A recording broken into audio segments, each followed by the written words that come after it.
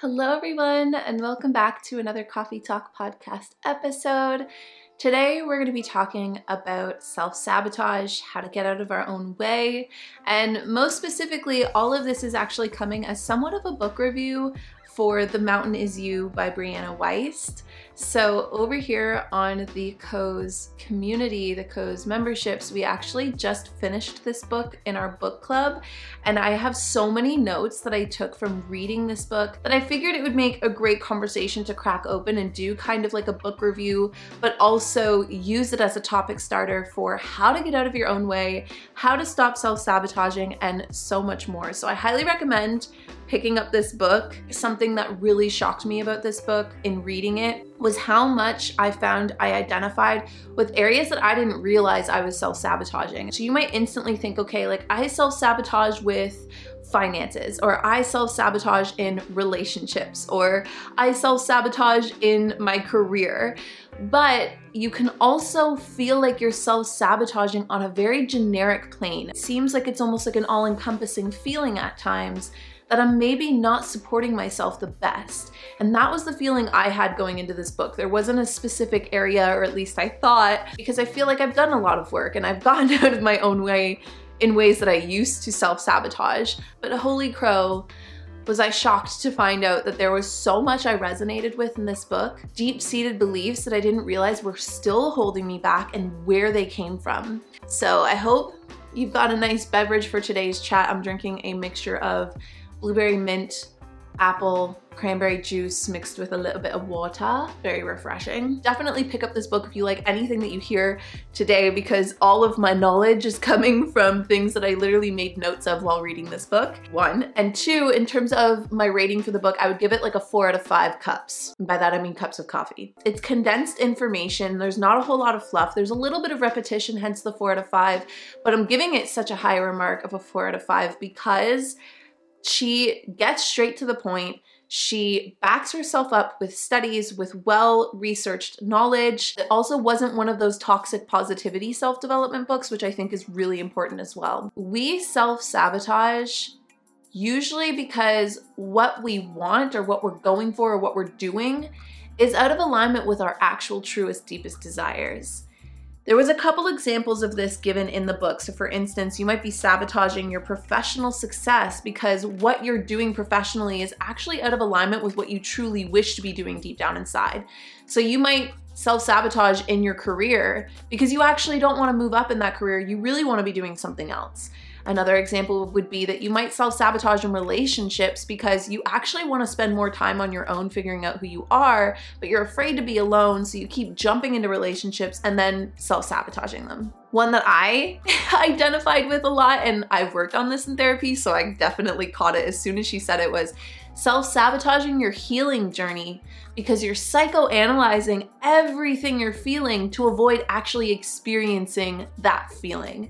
That is something that I definitely was called out for very politely by my therapist a few times over the years. So I'm not alone in that. I definitely tend to psychoanalyze things almost to a point where I think if I can logically figure out why I'm doing something or why I'm feeling some type of way, then I can fix it without actually having to feel it. The only way out is through. The only way out is by actually allowing yourself to feel the things you're feeling, experiencing the things that you're experiencing.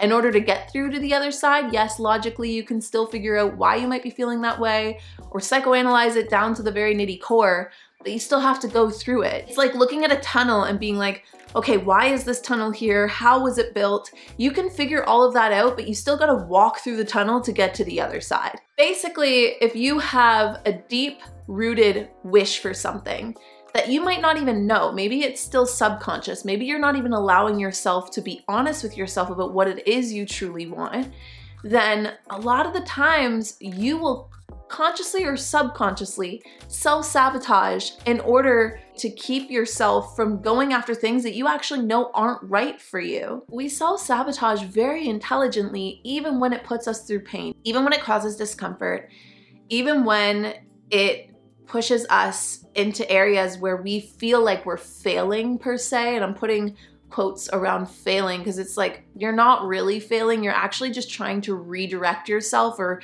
intelligently your subconscious is trying to redirect yourself to what you might not even be willing to admit you want for yourself, or think you're even willing to have, or able to have, or worthy of having, which we will also get to. So if you can think of areas that you're self-sabotaging, and we're gonna go through a list in this chat today, so don't worry if you have that generic feeling as well of like, oh, okay, well, I don't know exactly where I'm doing that, but I definitely resonate with that feeling. If you can think of areas of your life that you're self-sabotaging, then it would be worth pausing and writing them down, taking a moment to think like, is there something else I actually really want here? And is there a reason why I'm resisting what I am saying I'm set out to do? The other reason why we may self-sabotage is because our inner narrative is actually not serving us. So this is totally different than your inner subconscious desires are different than what you're going for. This literally means that your perception of yourself is actually less than what it should be. You think low of yourself, you think you're not worthy, you think you're undeserving, and so you self-sabotage in order to keep yourself in a state of comfort. We've done a coffee talk before, and I'll put it up on the screen somewhere, about a bliss point, or like your happiness limit. Like, can we ever actually truly be happier? And there's a lot of science and research behind it now that shows that we actually tend to sit at a base point happiness. A base point comfort zone is a better way to put it, because sometimes it might not even be a state of happiness.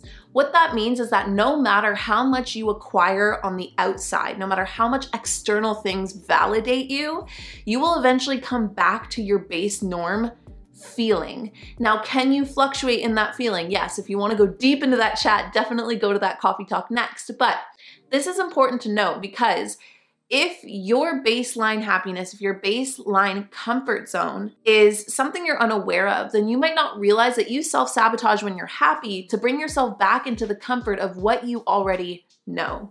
So you need to ask yourself, is your narrative, is your perception about yourself and the world and your life something that is serving you? And don't blame yourself if it's not, because a lot of the times, actually most of the time, our inner narrative is a collection of belief systems, of experiences, and of things that we were told from a very, very young age all the way to however old you are right now.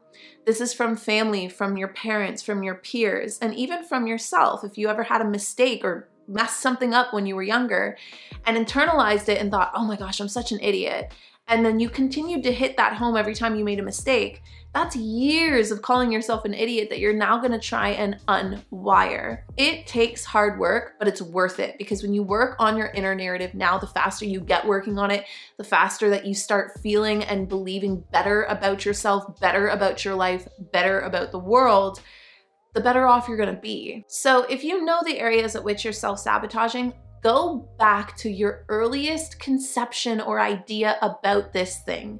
For an example, if you're self-sabotaging with your finances, what were the earliest things you were ever told about people with money? If you are self-sabotaging with love, what was the earliest experiences you had in your loving, safe attachment relationships? So your family, your parents, so on and so forth. If you're self-sabotaging with your success, go back to your earliest memories of ever succeeding at something, and what were the reactions of other people? How did it make you feel? And you can start to see where your inner narrative may have started to form that, oh, when I do something good, when I'm successful at something, other people bully me, other people make me feel like crap about it, or other people don't like it. So instead, it's actually safer for me not to be successful, because then people will still like me. Now, you might not realize that even if you're actively saying, I wish to have wealth, I wish to feel financially stable, what you actually internally deeply believe, what your narrative says, is that people who are financially stable, or even more, have a little bit of excess, have a little bit more comfort than that, are greedy, are bad people. And so thus your inner narrative is out of alignment with what you're saying you want. So you're gonna self-sabotage, and you're gonna spend silly, and you're not gonna learn about finances, and you're not gonna really try and make more. Or if you do, you're gonna self-sabotage along the way, because your inner narrative is telling you something totally different. If your earliest memories or your earliest experiences of love, of directly like your parents' relationship with each other, or perhaps your relationship or your safety attachment to either parent, you can look at that as a direct reflection to the type of relationships you might be going for in life. So you might say, I want to settle down, I want to find a life partner, I want to just be happy and in love, but you keep attracting partners that either don't value you, aren't secure, aren't people that really want to be in a loving relationship that you want to be in, that you're looking for. You might attract partners that leave you on your toes, that are there and then they're not, they're hot and then they're cold. You might attract partners that fight with you a lot if you had parents that fought a lot. So I wrote down my example. This was an aha moment. This was the big aha moment that I had in reading this book. And I feel really vulnerable talking about it because I don't know how it can be perceived on the other end, but all I can tell you is how I've felt about this one general area of my life. So what she wrote about in this book is that success actually doesn't make you happy and it doesn't make you liked, and it's actually the opposite. Success usually exposes people to jealousy and scrutiny. Successful people are usually picked apart by others who are intending to humanize them in some way to feel less threatened by them.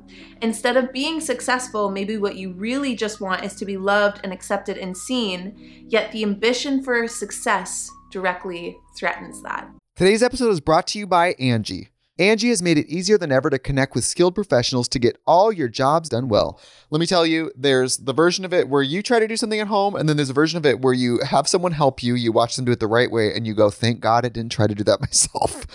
I have fully done things around the home that I think look good, and then a bang in the night, and I wake up to a shelf collapsing, a painting falling off the wall. I've seen it all go south. I own a home, and I can tell you, I know how much work it can take. Whether it's everyday maintenance and repairs or making dream projects a reality, it can be hard just to know where to start. But now all you need to do is Angie that and find a skilled local pro who will deliver the quality and expertise you need. Whatever your home project, big or small, indoor or outdoor, you can Angie that and connect with skilled professionals to get the project done well. Right now, one of my wish lists is I want a bike for my condo in Milwaukee, and I would love to rig it up on a pulley in the ceiling because I have one of those lofted ceilings, but I'm so scared to try that on my own. Angie has 20 years of home experience, and they've combined it with new tools to simplify the whole process. Bring them your project online or with the Angie app. Answer a few questions and Angie can handle the rest from start to finish, or help you compare quotes from multiple pros and connect instantly, which means you can take care of any home project in just a few taps. Because when it comes to getting the most out of your home, you can do this when you Angie that. Download the free Angie mobile app today or visit Angie.com. That's ANGI.com. O'Reilly! You need parts? O'Reilly Auto Parts has parts. Need them fast? We've got fast. No matter what you need, we have thousands of professional parts people doing their part to make sure you have it. Product availability. Just one part that makes O'Reilly stand apart. The professional parts people. O'Reilly Auto Parts. Can look back on the last few years of my career, and something I've really struggled with is feeling like I self-sabotaged my career, like I self-sabotaged my success. And maybe perhaps from the outside looking in, it doesn't seem that way at all. Although in the last few years, I have openly talked about how I've struggled with and had to really come to terms with going backwards in terms of growth, in terms of social media. Like, I've literally lost subscribers, I've lost followers, I've lost a following over the last few years. And that really opened my eyes. And I tried so hard at the very beginning to do and morph my way into what I thought people would still want from me, to get them to stay, to get them to safely attach, to feel like I could safely attach and enjoy my job. It made it harder, it made it worse. And with every scrutinizing comment I ever read, with every person that judged me, I would try to fix their opinion of me. I led myself into social media, I led myself into YouTube, I led myself into this whole platform that I've created, all my platforms that I've created, because I didn't feel seen, I didn't feel accepted, and I didn't really feel loved growing up. Like, I got bullied really hard in high school. It was really tough. Like, I felt so crappy about myself in high school. I felt like everybody hated me, like the popular kids hated me, and I would just alienate myself and literally make YouTube videos. I had friends, but some friends that weren't the greatest friends, that would treat me one way but then actually be completely different behind my back, and that really caused a lot of trust issues. And then I had my core family and my parents, and just feeling like invisible at times and feeling so unseen. So I thought, or I had created a narrative in my mind that if I was successful, people would finally respect me, people would finally see me, and more than anything, people would finally like me. Like me enough to want to just be my friend. That's all I would want. And thus, when I started to actually gain success on the internet, it actually did come as a double-edged sword. People at first, like at the very beginning, would say like, wow, what you're doing is so cool. I'm sorry I was ever so rude to you in high school. And then it kind of surpassed that, and it got to a point where it turned on its head, and I started getting a lot of really like mean comments. And I feel weird even saying it because I grew up with a narcissist, so I feel like I sometimes struggle with trying to say anything that could be even remotely taken as narcissistic. But I would get this sense of like I was threatening people the more I tried to do. The more I went for, the more I succeeded, the more threatened people felt by me.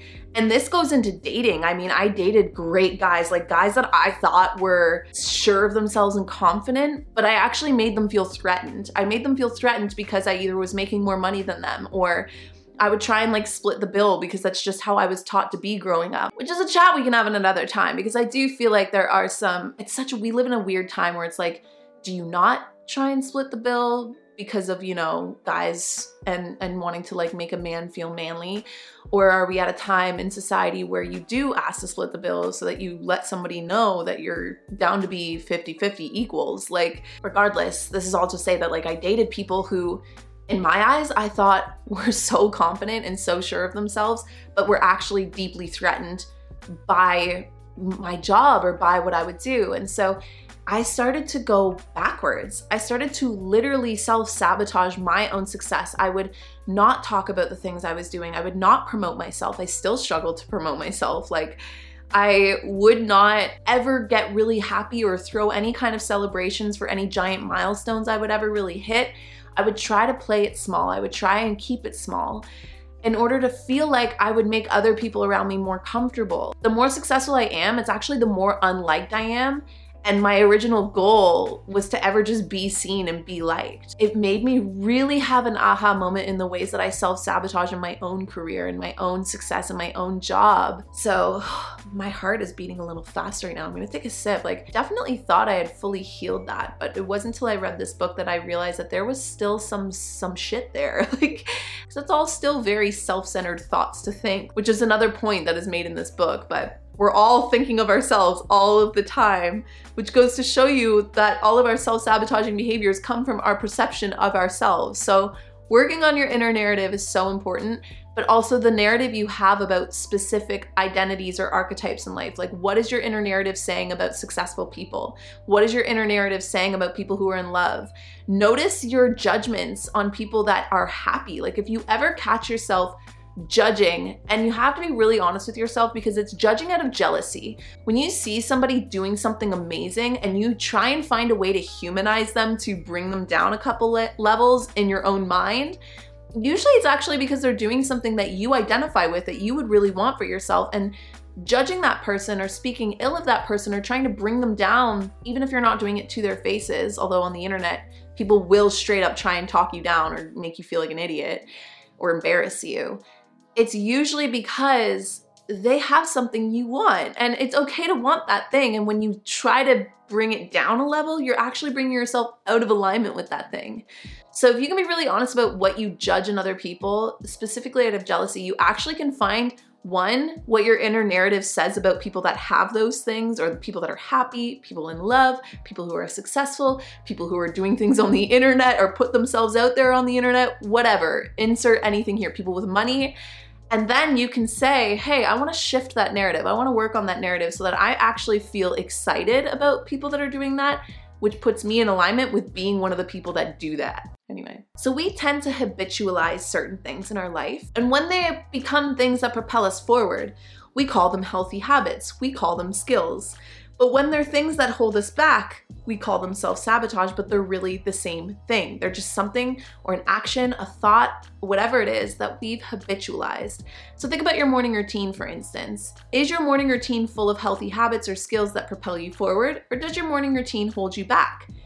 Either way, I mean, it's your own judgment and your own sense of inner knowing of which one it is, but either way, it's still a morning routine. It's still just something that you've habitualized. The reason why this is important to know is because the things that are sabotaging you, the things that hold you back, again, come back to that thought that these are intelligent things that are actually fulfilling a deep subconscious need. Now, our deep subconscious needs aren't always things that are actually going to help us propel forward or grow in life.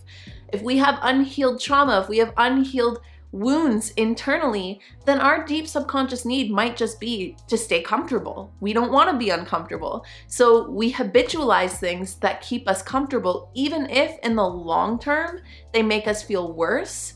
If in the short term they make us feel better and comfortable, then we're fulfilling our need. We're actually intelligently doing exactly what we feel is keeping us safe. It might mean that we're trying to avoid feeling a certain emotion or sensation. It might be an unfulfilled need of, like, let's say if you find yourself eating unhealthily all the time, it might actually be that what you really need is nourishment, but you're doing too much. You're not giving yourself enough nourishment in other areas of your life, so you're actually fulfilling a deep subconscious need for nourishment by overindulging in food because you're not indulging in other areas of nourishment for yourself. Or you may have a neglected desire. Maybe you haven't had fun in so long that your self-sabotaging behaviors are actually like scrolling on your phone or whatever, which doesn't even really feel all that fun. It's a little bit more fun than going to the gym and doing that workout, right?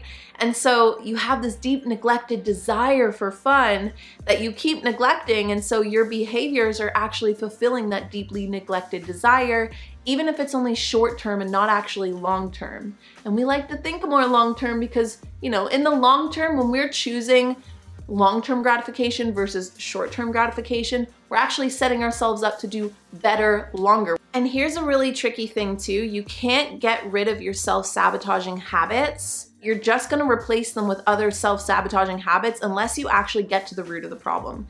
So you have to know what it is, what that deep subconscious desire is, what that deep subconscious avoided emotion is, or what that deep subconscious need is in order to actually stop self-sabotaging. Otherwise, if you have a deep subconscious neglected desire for fun or relaxation that you're fixing right now with just aimlessly scrolling on your phone, you can do a no phone challenge, but you're gonna find yourself self-sabotaging in another way. You're gonna find yourself filling it instead with TV and still not actually feeling much better. So you need to actually get to the root of what it is that's going on subconsciously, which you can do with the help of a therapist or some deep journaling, whatever you feel is gonna best support you on that journey. Once you get to what it is, that's where you actually stop self-sabotaging. This quote was something that I thought was something worth highlighting, so I'm just gonna read it verbatim to you. We rarely self-sabotage to hurt ourselves. It's really actually a way to protect ourselves. So if you were to make a list of your self-sabotaging behaviors, ask yourself, what does this behavior give me? How is this behavior protecting me? And a lot of the times it's gonna be, this gives me comfort. This allows me to take a break from doing hard things. This keeps me from having to face a certain fear or face a certain emotion. That's really what it's gonna boil down to when you get to the bare bones. And knowing that is power. So last but not least, I took a little list of the ways that we might be self-sabotaging and what your subconscious might be saying to you from the book. Now, I'm not actually gonna list all of them from the book because I feel like if you're liking anything you're hearing today, then definitely go pick up the book. But I thought that this might be helpful to tie up our chat today in case you're looking for specific examples of self-sabotage that we haven't already spoke of, although some of these we might have already said. So one might be going back to bad relationships. If this is something that you're doing in your life, your subconscious might be asking you or telling you to go back to your childhood relationships and analyze what you first learned about attachment. If you have a self-sabotaging behavior of attracting people who aren't really truly committing to you, then you might actually deeply believe in your subconscious that you are unworthy of committing to. So you need to work on your self-love, your self-worth.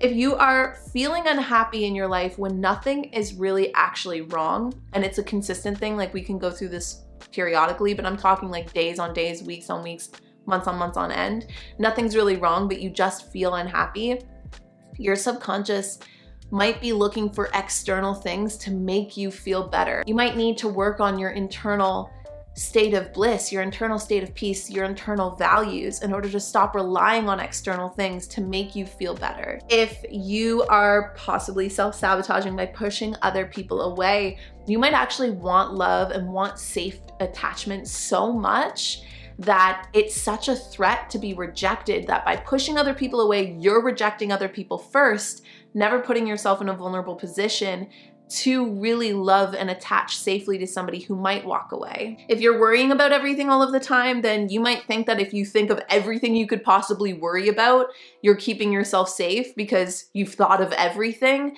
But what you're actually doing is running yourself on a hamster wheel and constantly keeping yourself in a state of worry, which is stealing your bliss and your time from the present moment. So you might need to get down into your subconscious and ask, like, am I able to feel safe in the unknown? If you are eating poorly when you don't want to, you're being too extreme. You're pushing yourself too hard in other areas, and so you're looking to re-nourish yourself through food. If you are not doing the work that you know you need to, you might not actually be clear about what you really want. If you're overworking, then you might think that you need to prove your worth somehow, subconsciously. If you care too much about what other people think, you might actually not be as happy or as content as you think you are, and instead your version of happiness and contentment only comes from the external validation of other people validating your happiness and your contentment. So it might be time to really ask yourself, like, what does happiness mean to you? And focusing on actually just being happy for yourself and not for what you think other people are gonna say is happiness. If you're dwelling on past relationships, then that past relationship might have affected you way more than you ever gave it credit or gave it time or gave it healing room for processing.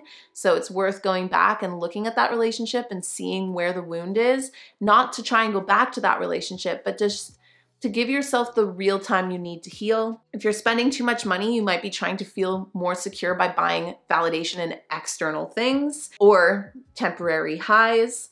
If you're choosing people who are competitive to be in your life, you might be wanting to feel connected to people by competing with people. So stop choosing friends that make you feel like life is a competition. Start choosing friends that make you feel like your success is their success and vice versa. It's not a competition. There's a piece of pie for everybody. If you're having self-defeating thoughts, listen to me loud and clear. Being mean to yourself first isn't going to make when other people are mean to you hurt any less.